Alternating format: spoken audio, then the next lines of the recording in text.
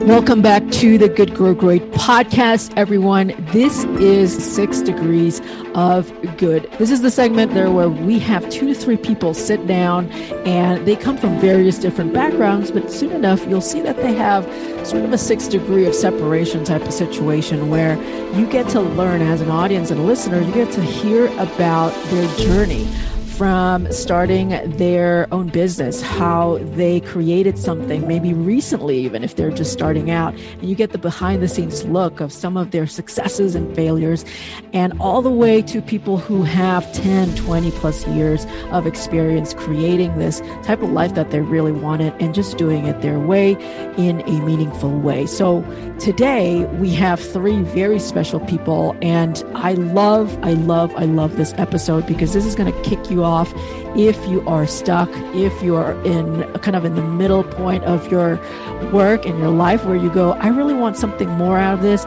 This is for you. Now, the reason why is because we have Tom Langland, who is from the aviation industry, and he's been in the space, in the domain since, and he's been going on, I think, for 21 years in the aviation industry, which is so great. And he had worked with folks like Boeing, of course, and he had worked as a group that helped advance military aircraft assembly. He had also worked with turbo products, aero accessories, private jet solutions, and many, many more. And what's really cool, though, is that Tom started his journey in a very unconventional way. He said it himself, he's not even book smart, and he didn't really like all the academics, and it wasn't really his thing, but he found his own path. So if you've ever felt like you're too small or you're not enough or something was missing and you don't have what it takes, or you might not have what it takes because other people have all these cool things going on and going for them, then let's take a listen to how Tom really overcame that obstacle. And this is going to be great for you. Now, in the meantime, we'll also be hearing from Lynn Hawks, and Lynn is the creator of Success Story. Which is interesting is that Lynn is pursuing an MFA in creative writing, and she had created a program for students who are applying to go into college. Now, some of you guys who have graduated and have gone past that, you know that it can be a very grueling process. And some of these colleges and admissions office, they look through thousands and thousands of application and only receive, in some cases, 1% or less than 1%. In other cases, 10%. Either way, it's a grueling process. Now, this is something that we should pay attention to. Even if you've ever thought about writing an email that's important, a high-stakes email, a proposal, applying for a job promotion, right? Applying for a certain project, wanting to get a client, a customer, right? Or reaching out to someone new, someone who's high level. This is really something that's great because Lynn breaks down 2 important things that most people forget that has to work hand in hand before somebody will look through your message, your messaging, your story, and go, yes, absolutely, let's do this. We are going to continue the conversation also with Liz Gallo, who is the creator and founder of ymaker.co. Liz has worked with over 5,000 educators in the years that she's been in business. Her space is STEM, and she works with, of course, educators and students. But we're going to hear about how Liz actually took a rapid growth in her business in the initial years, and how she did that, and how you can do the same. And what's cool about Liz's story is that she also had encountered a near-death experience on her own, and we'll go behind the scenes of the life and death sort of decision making that Liz had to go through so that she can essentially be with us here today, alive and well and running her business. So without further ado, growth solvers, let's hit that follow and subscribe button. Let's do this. All right. Welcome, you guys, to the podcast. I'm so excited because you guys all have some amazing stories, and I cannot wait to share them with the world. But I thought that we'd start with Tom. And Tom, you're in aviation, which I'm always fascinated by. I think this is so super interesting. I think particularly now as well, because you do see certain paradigm shifts happening, right? Which is so cool. Sure. Things are changing, but you've been in the business for, is it 20 plus years or so? Yeah, over 20 years now. Okay. Yeah. Wow. Now, how did you start? Is this something that you've always loved doing, or did you stumble upon this? Yeah, it started it started when I was a child. My dad was a pilot, and I had other relatives that were pilots. And some of my first memories of flying are with my dad and the family in the airplane going to visit grandma and grandpa. So it started with that. I had uncles that were also pilots, which just I was completely fascinated by, and trying to find a way to combine making a living and also flying was something that I wanted to do and try to find a way. I was interested in being an airline pilot, but being an airline pilot is very difficult starting out with. Yeah. You actually begin making $20,000 a year, and it takes about 10 years just to become a true airline pilot into the major airlines. And that was just something I wasn't interested in doing. And finding a way to combine aviation as a passion, but also as something I can, as an industry, worked out really good. Well, what I love about it seems like your journey through aviation is that it started at a very young age, and it seems a lot of people who started to love something when they're really young often falls out of love with it, right? Or they just kind of develop this weird complex relationship with it where they're like, oh, this is a hobby and it'll just remain a hobby, or, oh, this is something that I no longer love because they know too much sometimes, right?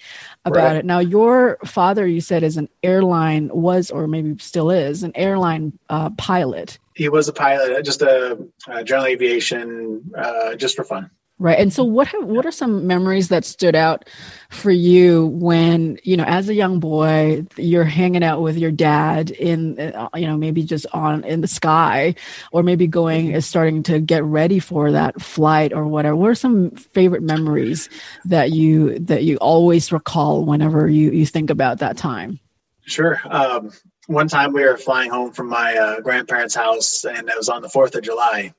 And we were actually watching the fireworks go off from up above, looking down on the fireworks. And that was something that always made a big impression on me. And really just the idea of getting in an airplane, and a lot of people call them time machines, because a 6 or 8 hour drive can turn into just a 1-2 hour flight. And just being able to go visit all the different places and within, 500 or 800 miles of our home in just a matter of an hour or two is just something that I found was incredible, and something that is very, very rare in what you could do. Yeah, and I love that. I mean, you mentioned that within just hours, you'd be in a completely different place.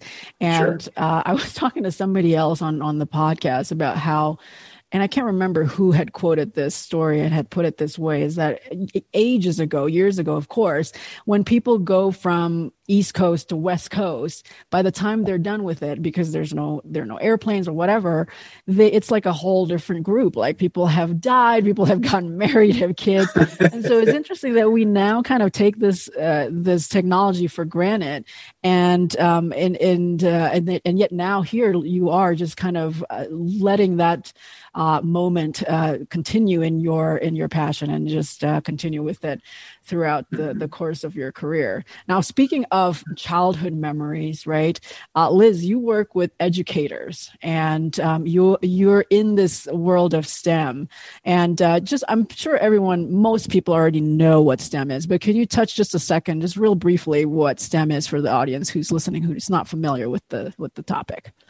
So STEM is an acronym for science, technology, engineering, and math.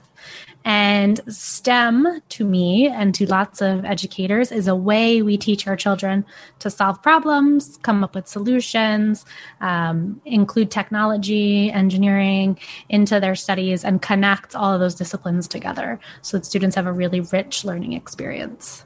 Right, because this is a topic that's really important, right? I don't think people really appreciate it as much as it should, and it's gaining some momentum, it's gaining some attention. But what I noticed that, I mean, I have 2 kids, and even though they're generally interested in certain things, you do find that the message, if it's delivered in certain ways, they're just like, this is not interesting at all, right? And I think what STEM has done for all of these amazing kids and even the educators is really changed the way that all of these things are absorbed. Now, you have worked with over 5,000 educators, in the 3 years that you've been in business. Like, what was that kind of early days look like for you to start gaining momentum? Were people fairly receptive, or did you kind of get some pushback?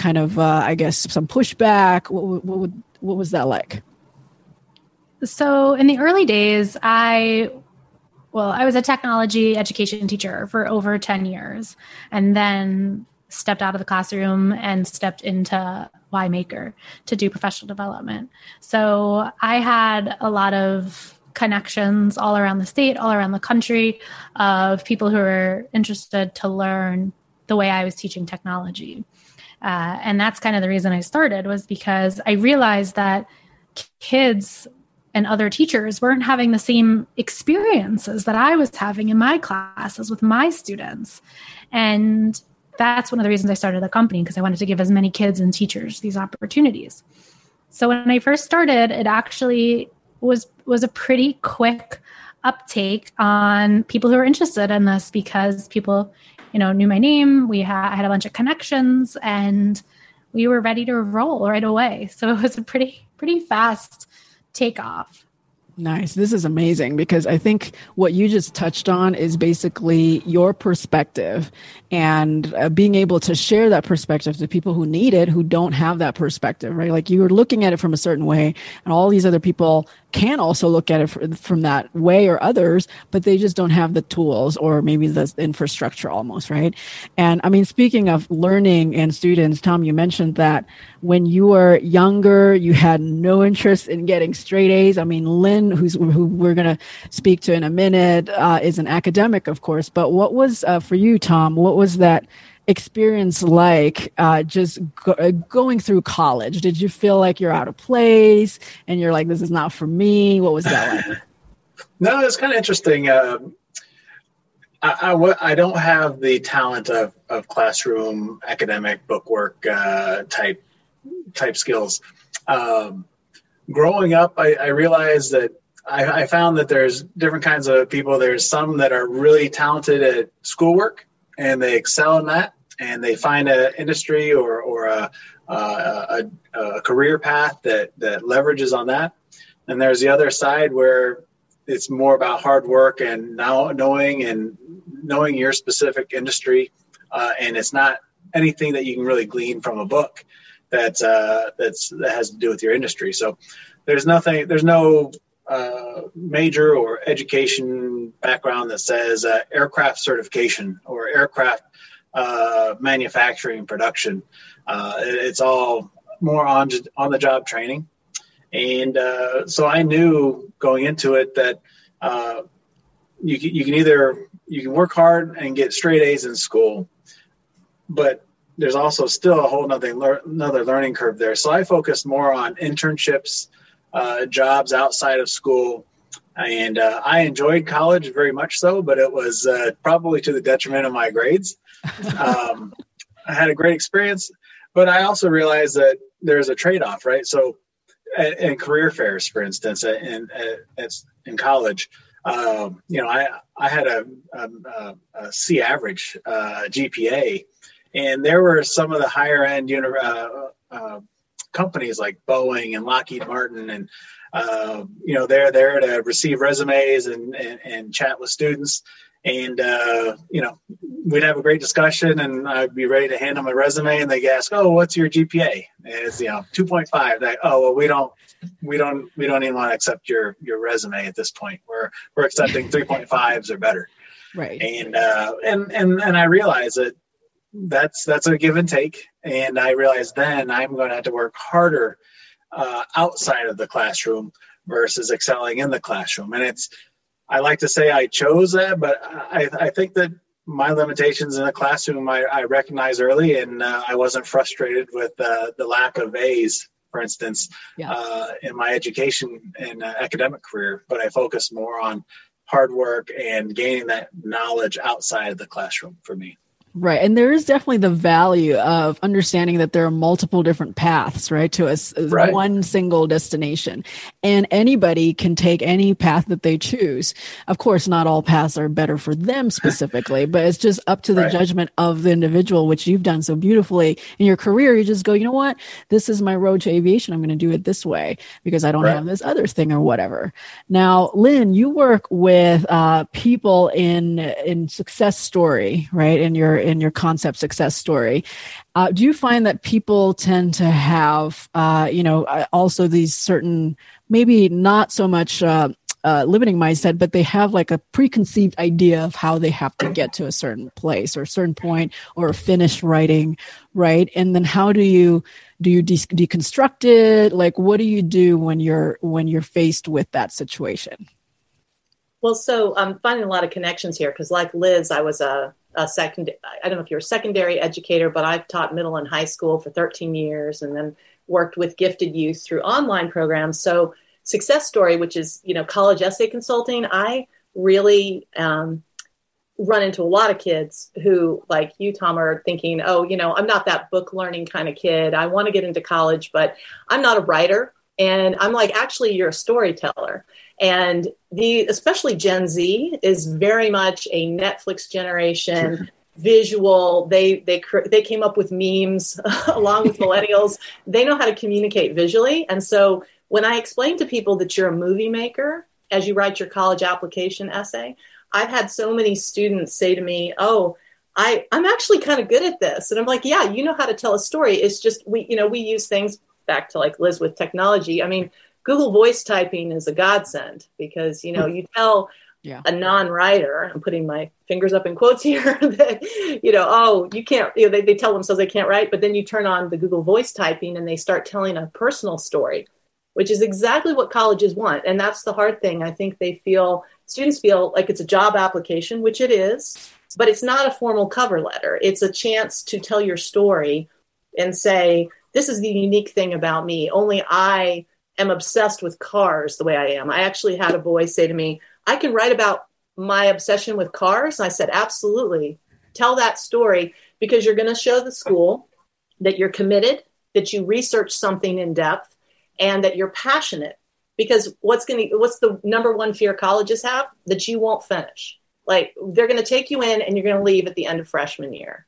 So are you persistent? Are you focused? Will you go down that rabbit hole of research? They love that. And then once they realize they have those qualities, they're like, oh, I can do this. So that's kind of a long-winded answer to your question, but I love like paradigm shifting their view of themselves. And that's just such a joy for me doing this. Yeah. And I think what I kind of notice, and I love that you're underlining this, is that everybody has, and I think this is true as well in most domains. I think definitely aviation and definitely education and STEM, and Lynn, what you're doing as well. And of course, audience who is listening, who are in business in different forms, entrepreneurship, or maybe even just progressing with their career, sometimes to get to a certain point, get ahead of whatever, it is about painting a picture for somebody else, whether that's with words or now tools, right? Or now maybe, I don't know, presentations, proposals, whatever that is.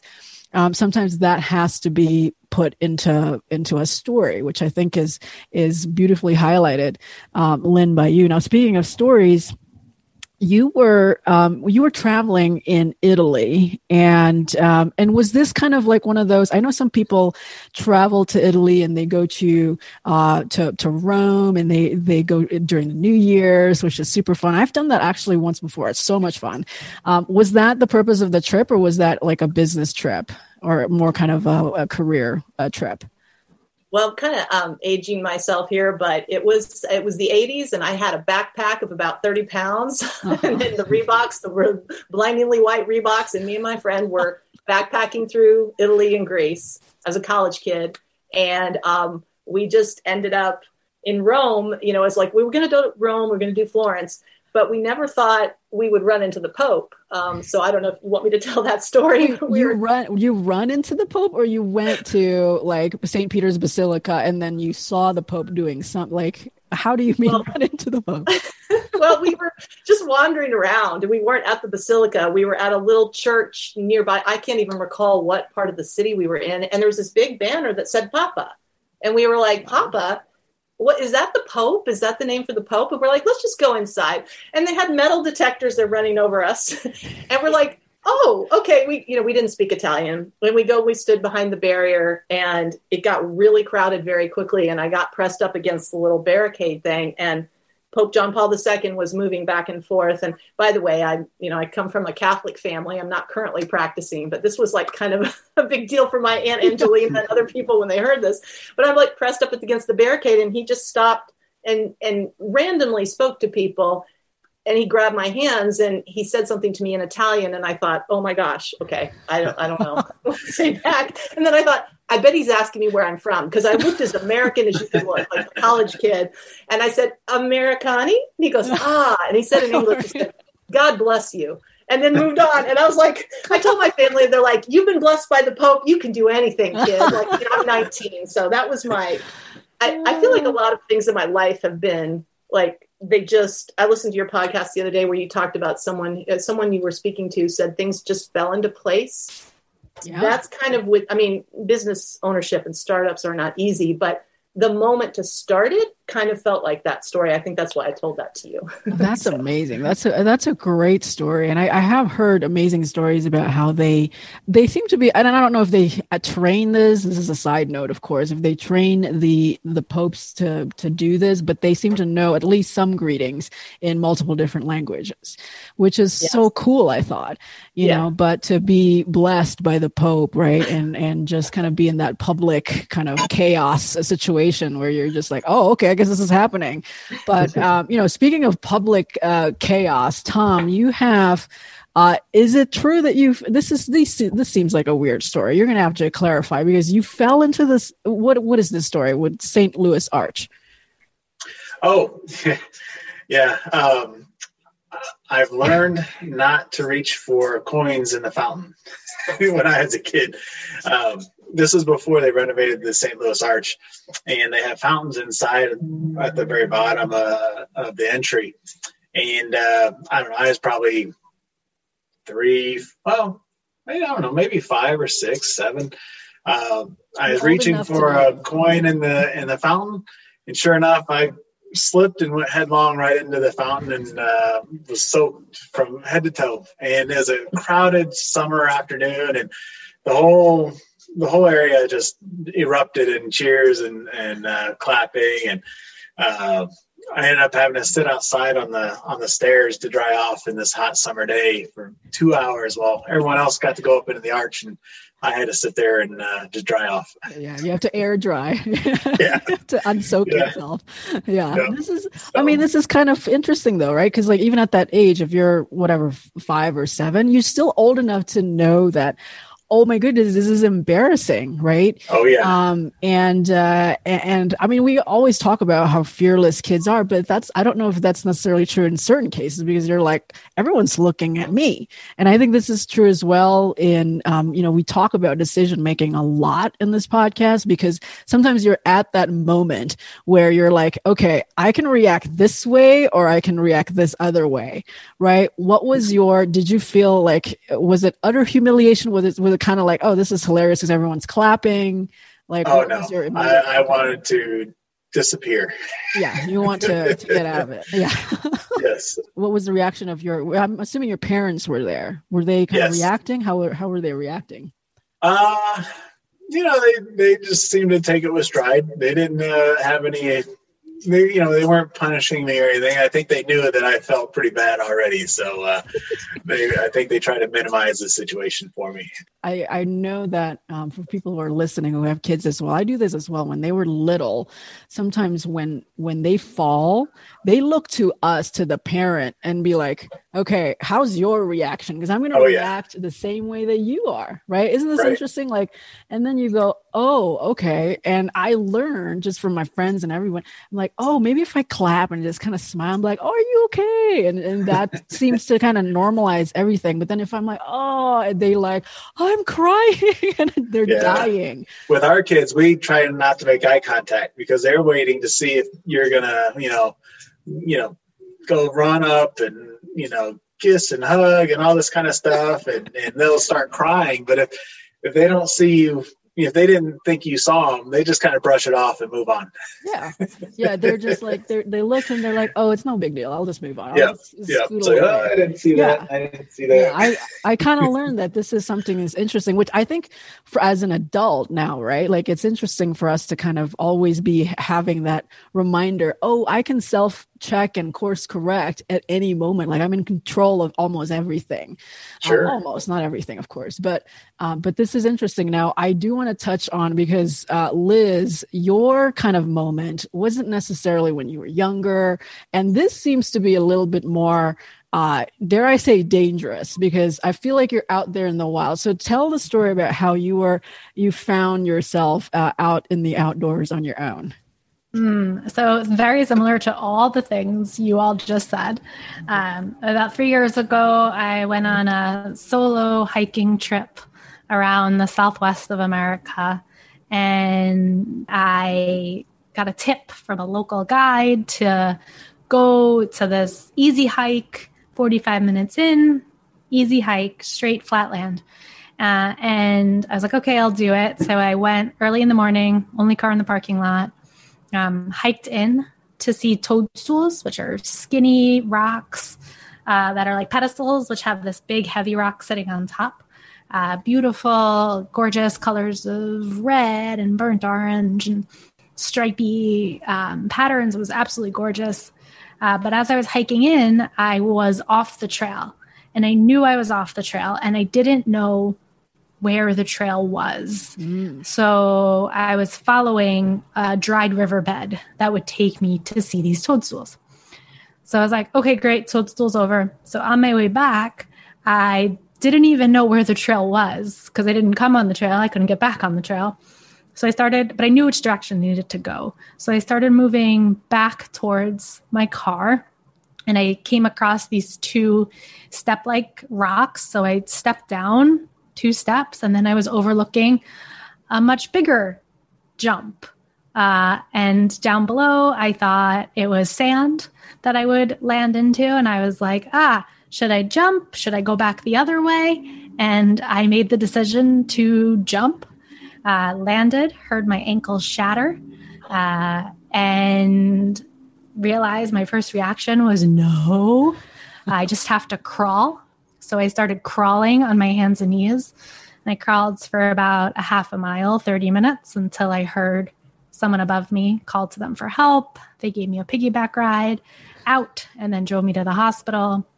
And the rest of the story is written in a book called Surfing on Rocks. Right, there's so many questions that I have to this story.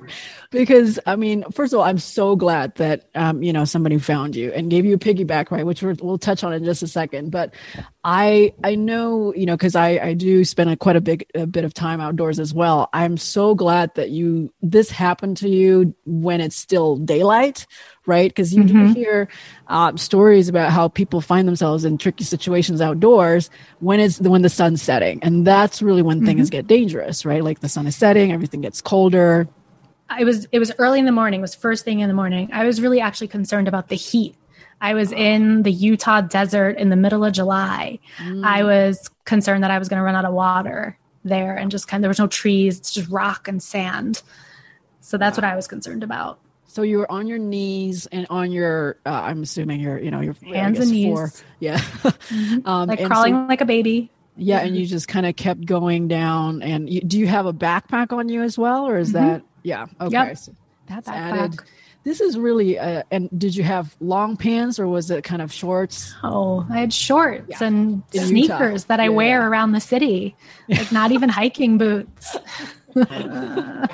Yeah, this is I'm so glad that the story ended the way that it did, because you are in your elements, right? And again, we talked about decision making. I think Lynn is like helping people make this kind of granular decision. Your story can go this way or it can go that way.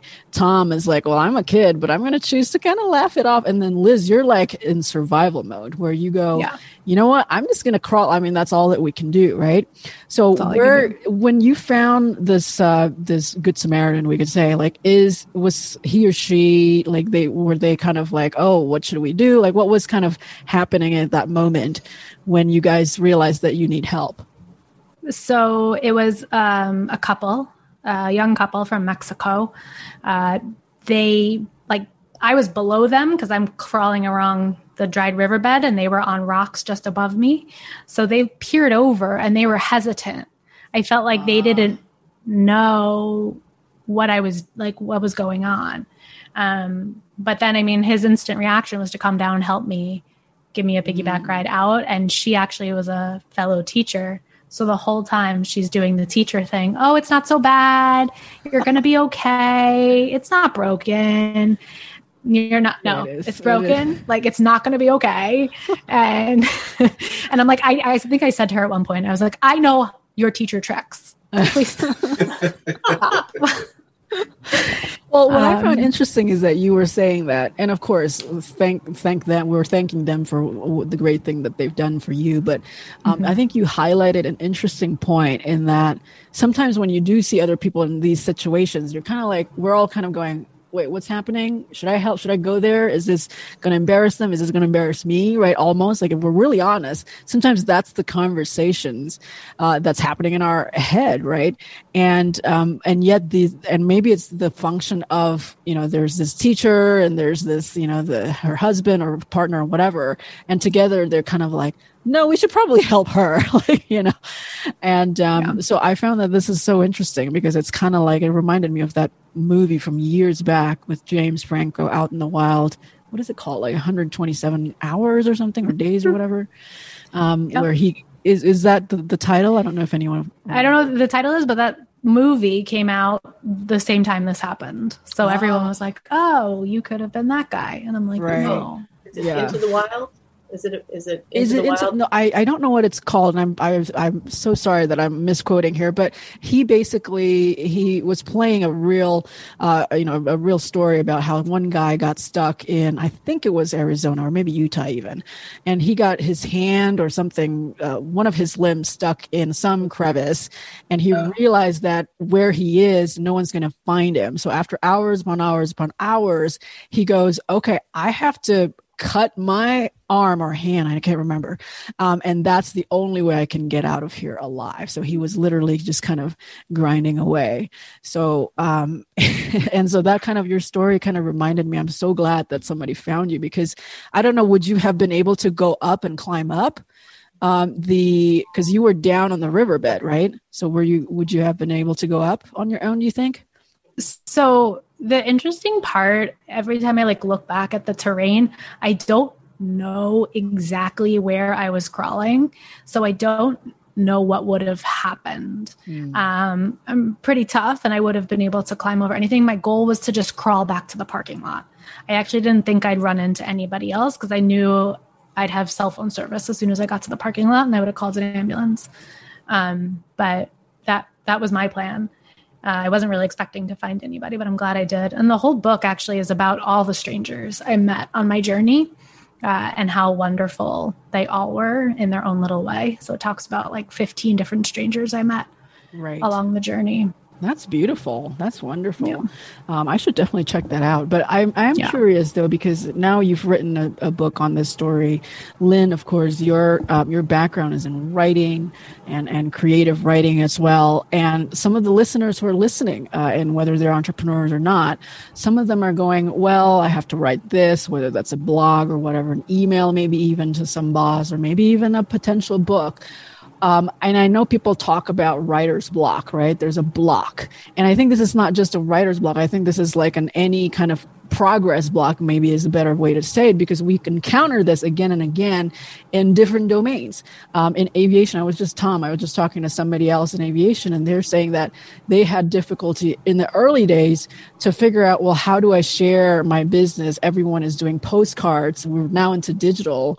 Like, so there's a block anywhere. So Lynn, I'm curious to hear what your thoughts are on how do you kind of help your people who work with you? How do you help them kind of unpack some of those blocks? That's a great question. One of the activities, and I was just actually doing a video, like a little tips video for social media, is an activity I did with my students when I was in the classroom. It was the objects of importance presentation, where they would get up for a minute and make a speech about an object of importance in their life. And I remember one girl brought in cookies because she was a baker, and one boy brought in his bike, his freestyling bike, and we went out and he did tricks in the breezeway as he like flipped his bike around with his body still on it. And this was this representation of self. It was a way to get to know you. And one of the things I tell writers of all types, whether I'm working with a novelist or I'm working with my students in Success Story, is to ground yourself in details, little stories. So you might, in the way that Liz, you just talked about, you met 15 people and each of them was a story. And you've probably more than that to your book, I know, but it's like those 15 people are kind of like the objects of importance that I talk about with students. I say, go through your backpack, go through a shelf, a drawer, look around your personal space. What are the memories and the little stories that you see around you, the things you've held on to, your personal shrine?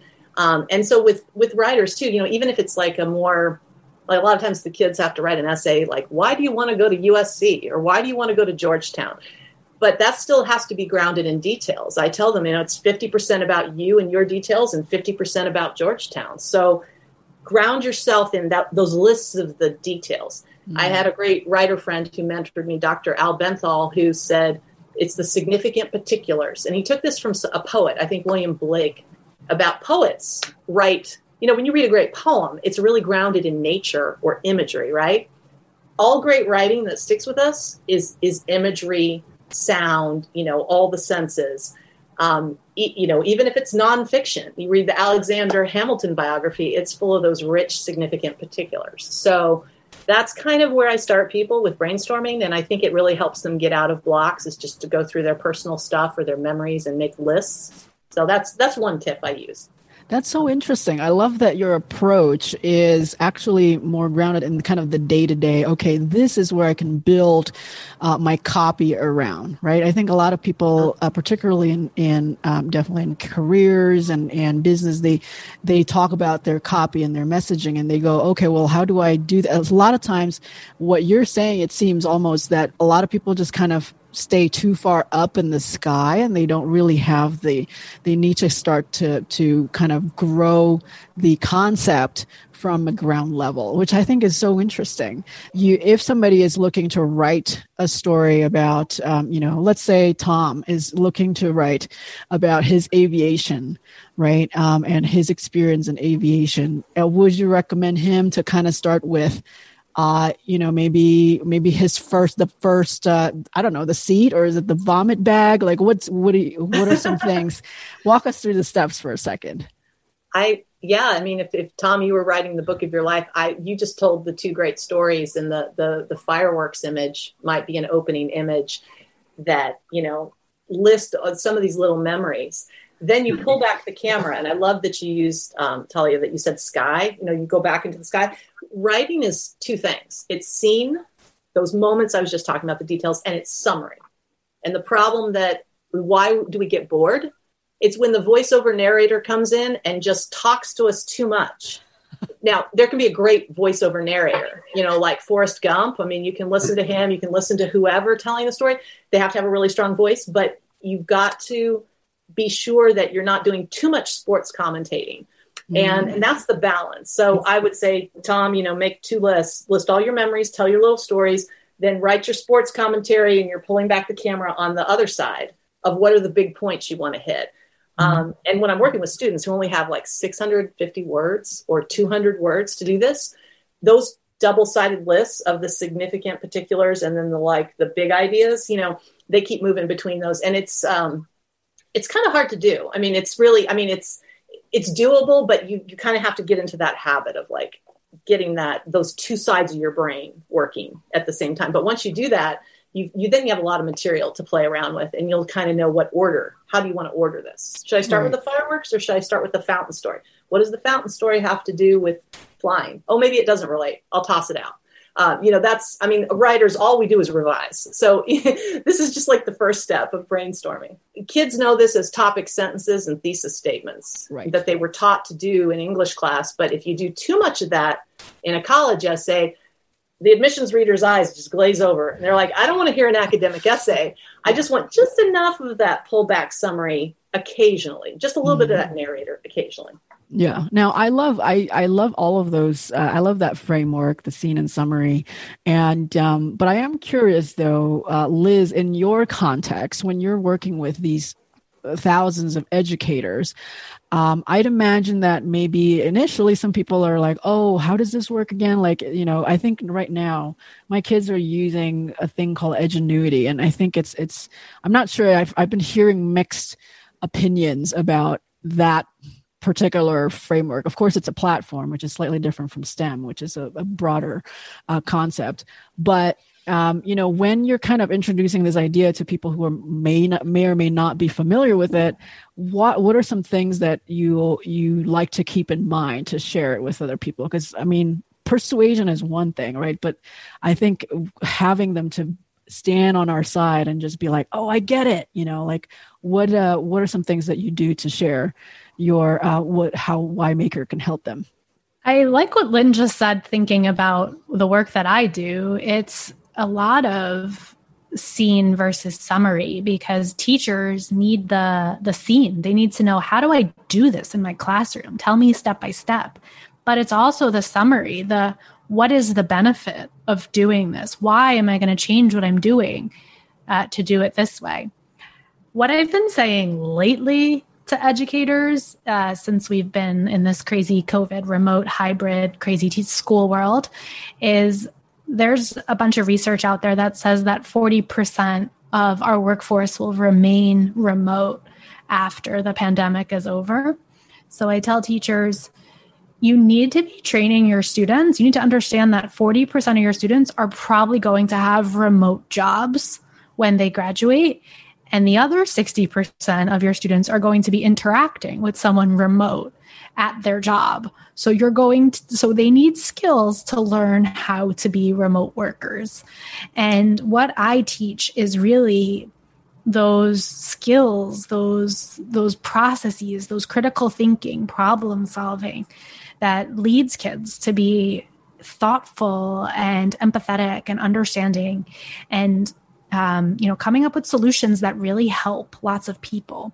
And that's the message that I'm sharing, is that STEM isn't about the toys and the cutesy robots and the fun games online. That's the hook. The meat of it, or the summary, is the empathy-based problem solving, the empathy-based design thinking we do with educators. And that's really how I frame the work I do. Right. And I think there's certain lessons here that Liz has just shared that I actually like to highlight for and underline for our audience who's listening, is that you have, again, kind of along the same lines as what Lynn is saying, you have to basically share, okay, this is the how, but this is also long term. This is how it's going to be impacting, right? Your work. And I think that's so important. I think a lot of people just kind of veer heavily on, the benefits, or heavily on the features, and not so much having that congruent, just that connective tissue. That's so, so important. Now, I do imagine, Tom, in aviation, even without digital, even years ago, right, that you starting out in the business, in the industry, it might be something that is also challenging, right? You don't have all these tools, and maybe to some degree, your space right now still operate offline. I'm not sure.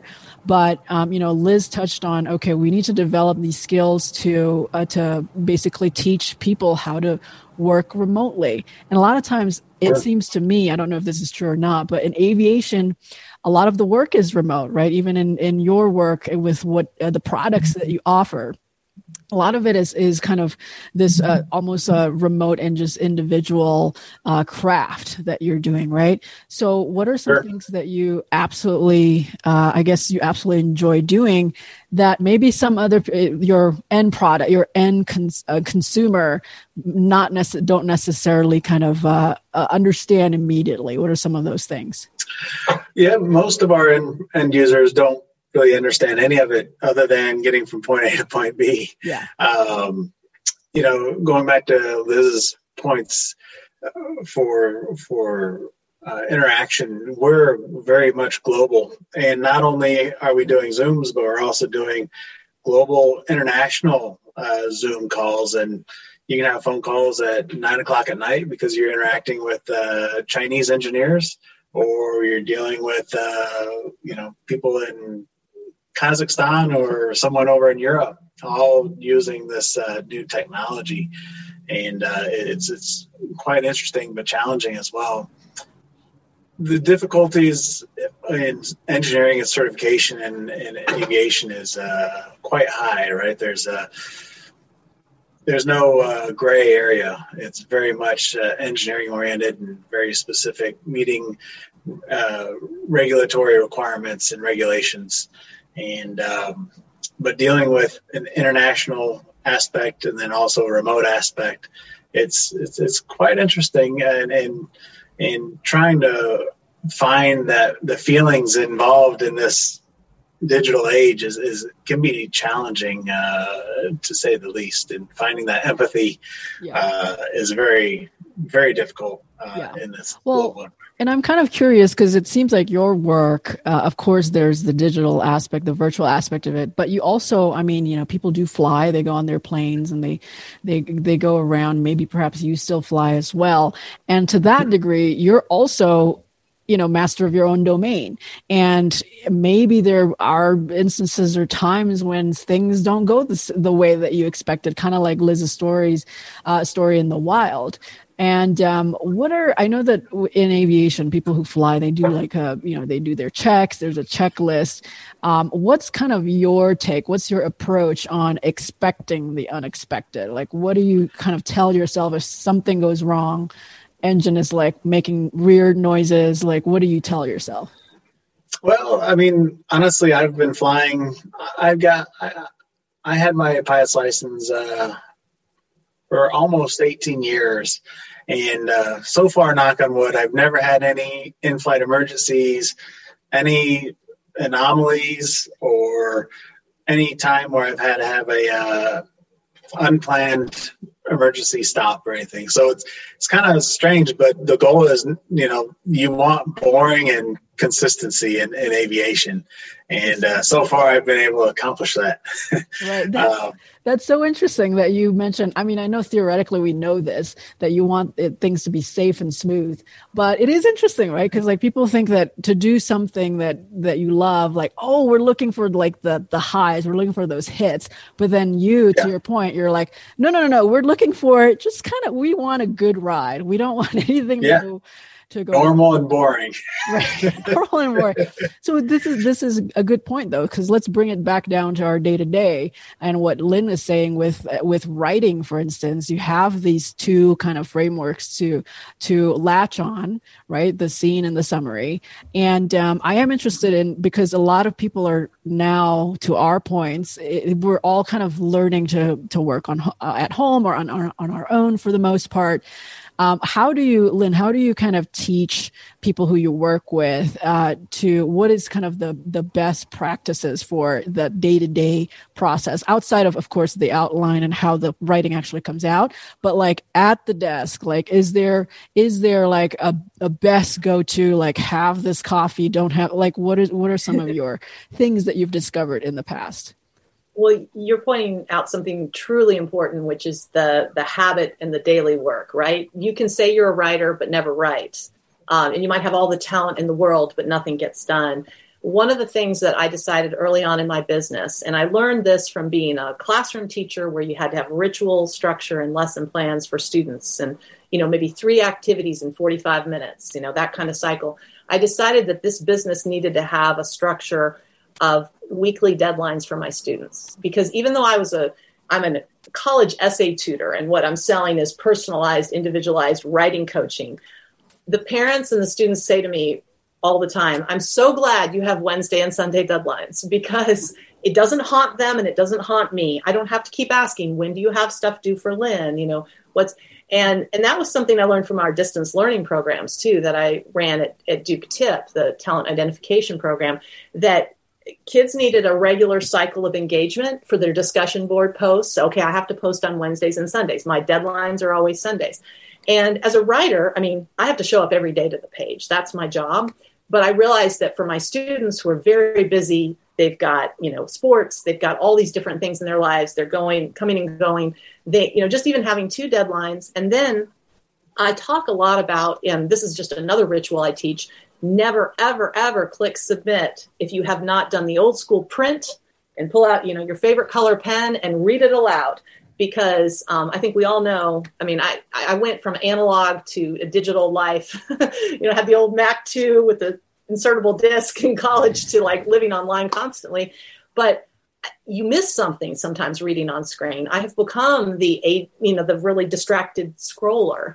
And so printing your essays out, no matter how small, and reading them aloud and hearing where your tongue trips up and, reading it to someone else, suddenly you have audience again, and it's leapt off the screen. So I think those 2 things of schedule and then reading aloud to hear your voice and hear the language and the flow has made a lot of differences for people to have that end ritual and then the regular ritual. But in summary, you're only a writer if you write regularly. So you need to write at least 2 or 3 times a week. And that's the kind of structure I like to give my students. So. Right. So having this, I love this, having this kind of self-regulated, almost like the schedule runs itself, right? Like you're not even dabbling with, is it Monday or is it Thursday? Like, oh no, I'm just going to do it. It's always Wednesdays and Sundays when they're due, or whatever it is that you want to finish is due. And I think this is true as well for anybody who wants to finish anything. And I find that this is kind of interesting because all throughout school, we've gone through school with, the bell is ringing, right? The bell rings and that signals, we have to go to another thing and then another, right? That's always kind of the cue. But then as we go into adulthood and a lot of people go into the business on their own, we don't have that we often forget, I should say, to place that structure on ourselves, which is kind of weird because we're like, well, we're used to doing that for years. And then now we're like, no wonder nothing gets done, right? It's kind of the point. But what I love also about your story is that, we're shifting the format from scrolling to reading, which, there's 2 things happening there. One is, of course, you're looking at it from the perspective of the end product, which I think is so important for anyone who's in, looking to push something ahead, is sometimes we're like working on it in kind of the middle phase, and then we forget to look at it from, this is what people are actually going to look at, right? That's definitely one. And then the second thing that I love about what you said, Lynn, was that, you miss certain things in different formats. Mm-hmm. And I think just even shifting the way you're doing things is so interesting because, I was on the computer. Now I'm going to pick up other things in this other format, whether or not we like the print or analog, whatever it is. I'm pretty old school. I love the print, but I agree with you. I live on the computer now. But Liz, for your book, right? Surfing, is it Surfing on Rocks? Did you do everything also on the computer, or did you kind of move more towards the print direction? It took me 2.5 years to write the book. It was not easy. I don't consider myself a writer. I struggle to write. Yeah. I've never been a good writer. I had people like Lynn carry me through high school and college to write. But I typed most of it online. And when we got to the final drafts, I printed it out, sent it to friends, printed it out, read it out loud, printed it out in different fonts and different line spacing and different page sizes, sent it to Amazon to be printed and published, and got the copy. And I was like, there are so many typos in this. How is that still possible? And I had an editor. So wound up seeing those in the book that I didn't even notice on paper or online. So it was a lot of edits and re-edits. And, my editor kept saying to me, just keep writing, just keep writing, just keep writing your stories down. And like Lynn said earlier, something that's been helping me as a business owner lately is doing the voice to text on Google. So for my company, Winemaker, we host weekly workshops for teachers. And I can't write that copy for the events. Like it's torture. I spent 5 hours this morning doing it. And what I realized was that I need to just tell someone about it, record that, and then type it. Because when I tell someone about it, it makes sense. It's easy to understand. They get it. They get why it's important. So that's what I'm starting to work on now, is more voice to text.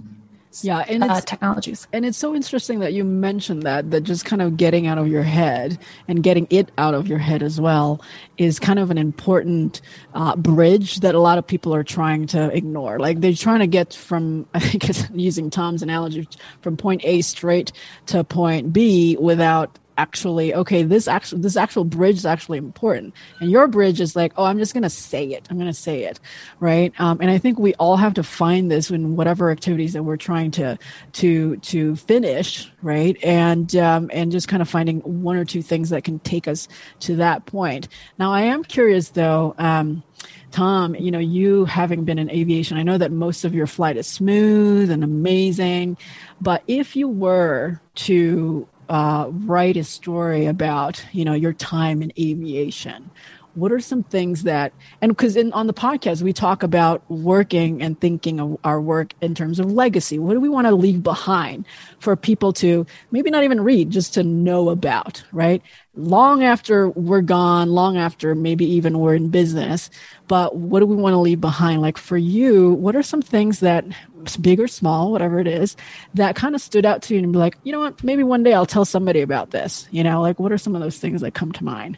It's a small community of individuals, and I feel like it's a very, very small group that can really understand the complexities of what it takes to certify and to produce these types of things.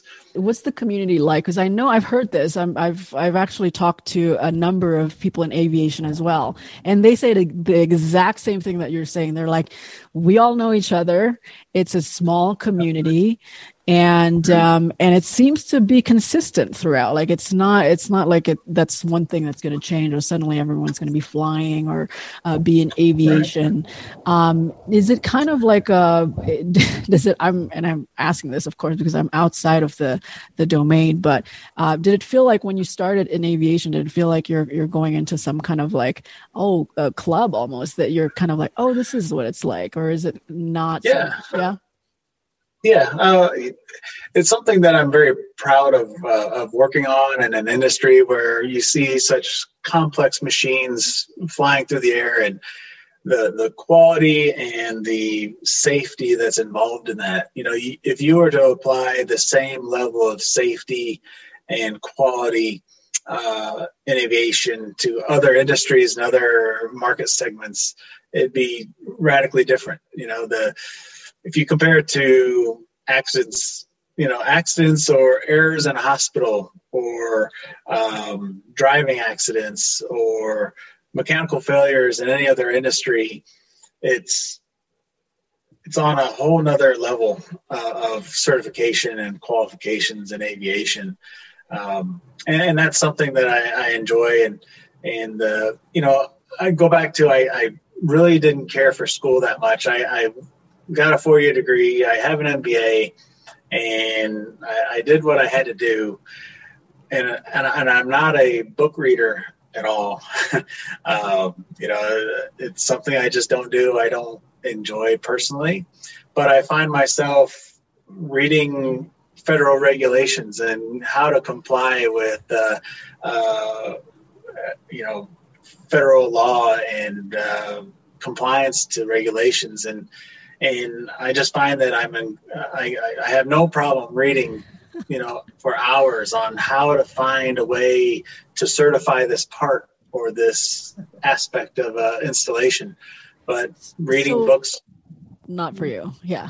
Not- This is so interesting because I've encountered a handful of, these unique individuals like you who are like, oh, I hate this other thing that everyone else loves, but then I'm actually good at this other thing that everyone else hates. Right. And it's so interesting because every time a student or whoever comes to Good Girl Grade and be like, Talia, how do I kind of, maybe earn a high side hustle or whatever. And they come up with all these ideas and they go, well, why would anybody want to pay for that? And I go, well, that's because to other people that's bothersome and you're good at it and you actually love doing it. I'm sure Lynn with her just amazing skills in writing like you. I mean, some people just don't, they're like, that's not something that I'm interested in or whatever. Right. And just kind of having this understanding of we're gifting other people something that we enjoy and love, even if it means that it solves something that it's kind of like this itch almost. Right.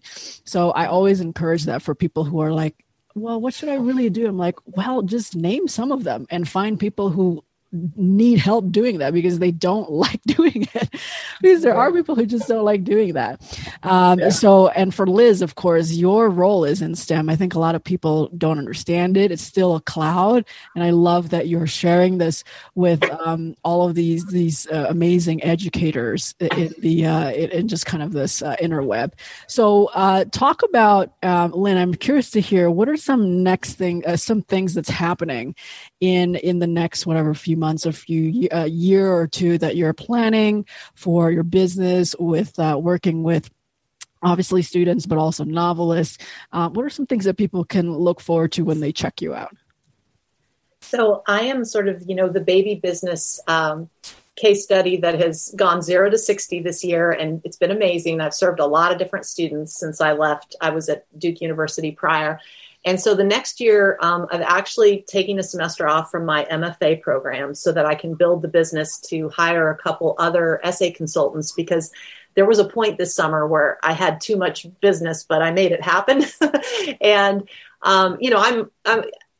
it's nice to be an independent person. It's great. But I've worked for years on teams, and I've hired and recruited teachers and trained teachers. So I have a PD background like Liz, and I'm ready to expand to serve more students because I have a method and a structure that, back to your thing of give something that people need. Parents don't want to be the college essay consultant, and they want a reasonably priced model where they can, whether it's the $200, just look at my kid's draft, to I need somebody to coach my kid for 2 to 4 weeks. So I have all these different little plans, and I have a couple people in mind that I want to recruit, and people, fabulous teachers and coaches over the years that would be great so that I can serve triple the students that I did last year or this past year.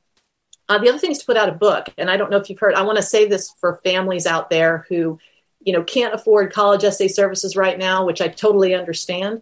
College Essay Guy is a free resource, and he is a guru and a magnificent human being in California with tons of free resources. And he has a book on how to write a college essay. It's beautiful. It's got all these wonderful model essays.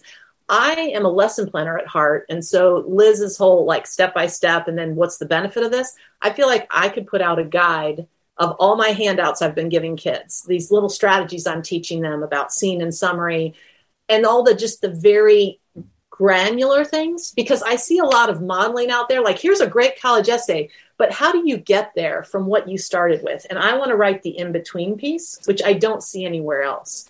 I don't see I think on Teachers Pay Teachers, there might be a couple lesson plans for teachers to do this, but I want to make it like a home guide for parents and kids who can't afford the $200 service, but they can afford a $15 book with a bunch of lessons and activities to go through. So That's my next step. Like you, Talia, who's got kids and juggling business and consulting, I'm like, this is one of my the books on the shelf there. I was like, I hope to get to that, but I definitely just want to expand the business in year 2. So that's the amazing. Well, that's exciting. It looks like it sounds like there's a lot of things happening.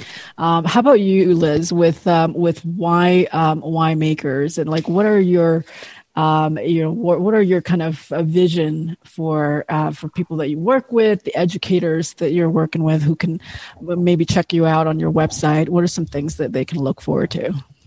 Yeah, so next year we're hoping to dive deeper into design thinking, giving more resources to help teachers and students understand what design thinking is and why we need to get our students to be using that language, because all of the big businesses and industries are using design thinking to solve their problems. So over the next year, we're going to be rolling out tons of resources for teachers, new workshops for teachers, just lots of ways to engage with teachers. We're also going international next year. We're going over to Europe and hopefully Southeast Asia to do some work over there with some international schools. So really excited about the growth. It's all happening very quickly. Since typically I would go to schools and train teachers at school, but since I'm not allowed to go to schools anymore, I'm doing it a lot remotely. And, we send kits of supplies to teachers. They get at home, hop on a Zoom, do a workshop with us, and they leave with strategies they could do with their kids, with their students as well. So we're really excited about all the new things that are coming. Yeah, there's lots of growth there. I can totally see the potential and so many different parts of the world that's not yet, included in this amazing work that you're doing. So kudos to that. I look forward to kind of that growth. And Tom, for you with Talco.aero, you mentioned you're actually kind of thinking of maybe transitioning and exiting. Is that kind of something that you're looking forward to in the next year? Well, I've been in a lot of small businesses, and my family's been in small businesses, and I've acquired small businesses, and I found that normally people want to sell their business when it's either plateaued or actually on the decline. And it's hard to sell or excite a buyer when it's on the decline, or you're getting older and they're just not doing as much business. And now, surprisingly, with COVID, our business in this current small business we have has been going great. We found that airline pilots and normally more well-off people fly private travel and private aviation, and they've had more time at home and more time to tinker at their hangars now on their airplanes than ever before. And and reality is, COVID hasn't hurt the info, workers and the white collar office folks as much as one of the laborers.